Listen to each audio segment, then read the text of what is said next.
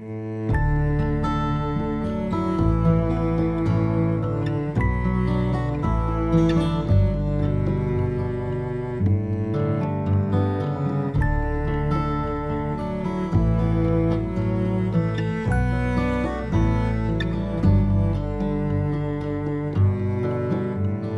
the words of my mouth and the meditation of my heart,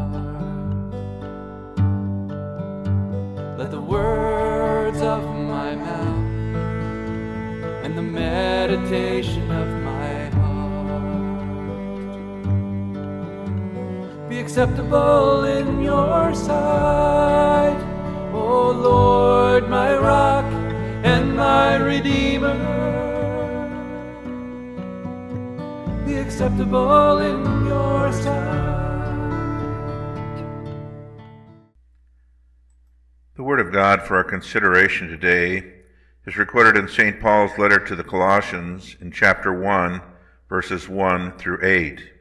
Here we read, Paul, an apostle of Jesus Christ by the will of God, and Timothy, our brother, to the saints and faithful brethren in Christ who are at Colossae. Grace be unto you and peace from God our Father and the Lord Jesus Christ.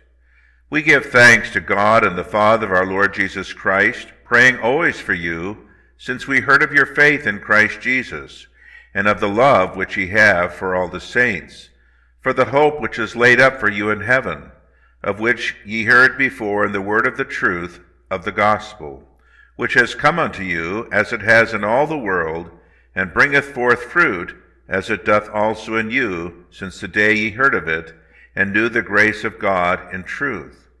Ye also learned of it from Epaphras, our dear fellow servant, who is for you a faithful minister of Christ, who also declared unto us your love in the Spirit. Though the Apostle Paul may never have visited the church in Colossae, when he heard of the believers' faith in Christ Jesus and the resulting love they had for all their fellow believers, he, together with Timothy, gave thanks to God for giving to the Colossian believers the sure hope of eternal life in heaven through faith in Christ Jesus. The good news of God's pardon and forgiveness and the promise of everlasting life in heaven because God the Son became true man and redeemed mankind reached the ears of the Colossians through Epaphras, and perhaps others too, and faith in Jesus was kindled in their hearts. As the good news of God's gracious gift of forgiveness of sins and eternal life in heaven for Jesus' sake was used to generate faith in the hearts of the believers at Colossae nearly 2,000 years ago, so this same message generates faith in human hearts today.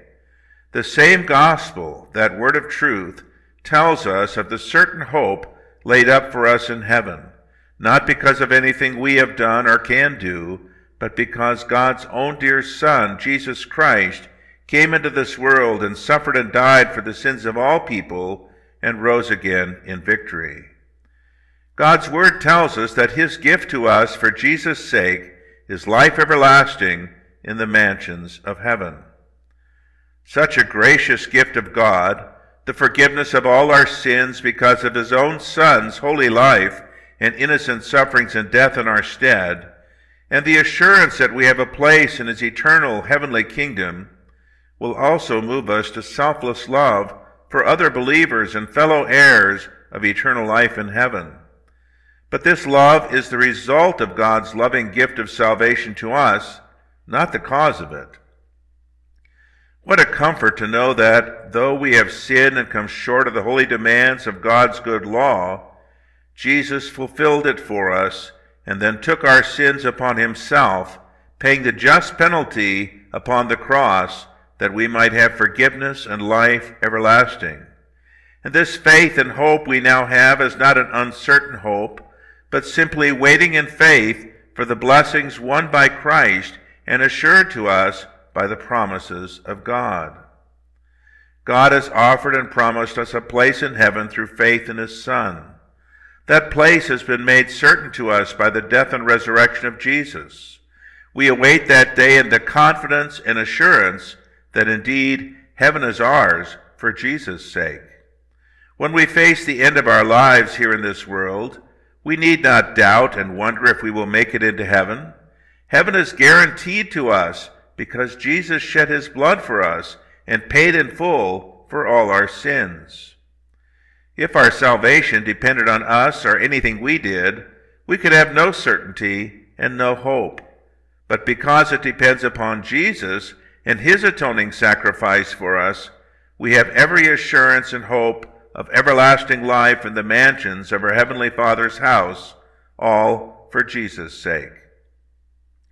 Paul wrote this letter while he himself was a prisoner, because there were those who were seeking to rob these believers of the assurance and hope they had in Jesus by placing other demands on them, suggesting such things as worshiping of angels, eating of certain foods, or observing certain days.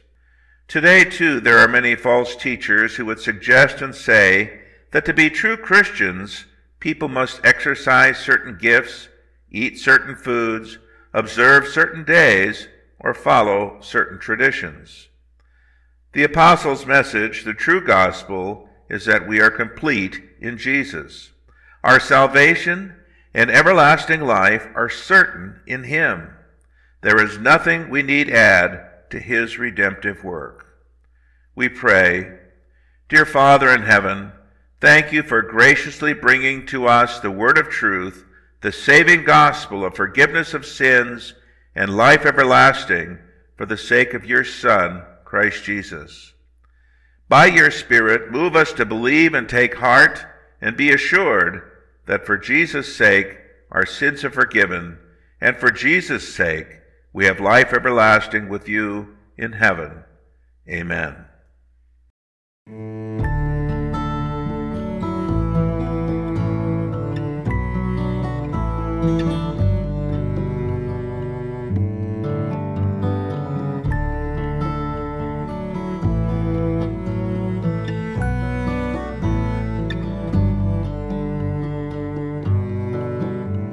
Let the words of my mouth and the meditation of my heart, let the words of my mouth and the meditation of my heart be acceptable in your sight, O Lord, my rock and my Redeemer. Be acceptable in your sight.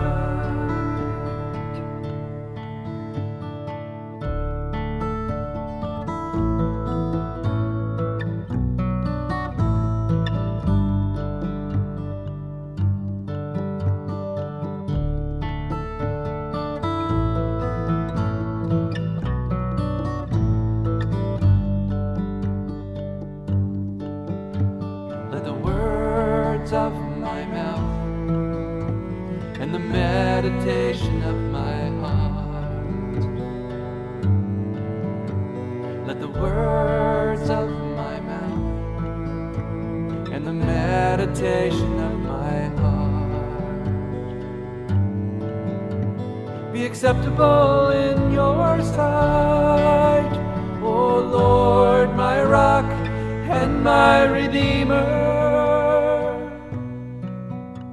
Be acceptable in your sight.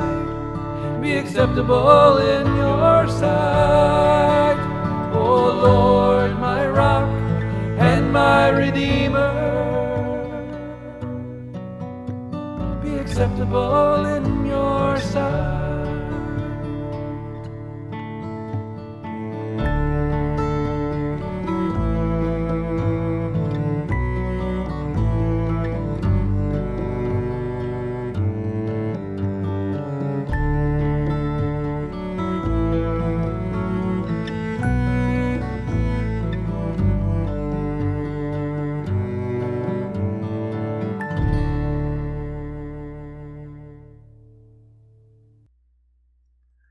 Scripture is quoted from the 21st century King James Version, copyright 1994 by Dual Enterprises, Incorporated.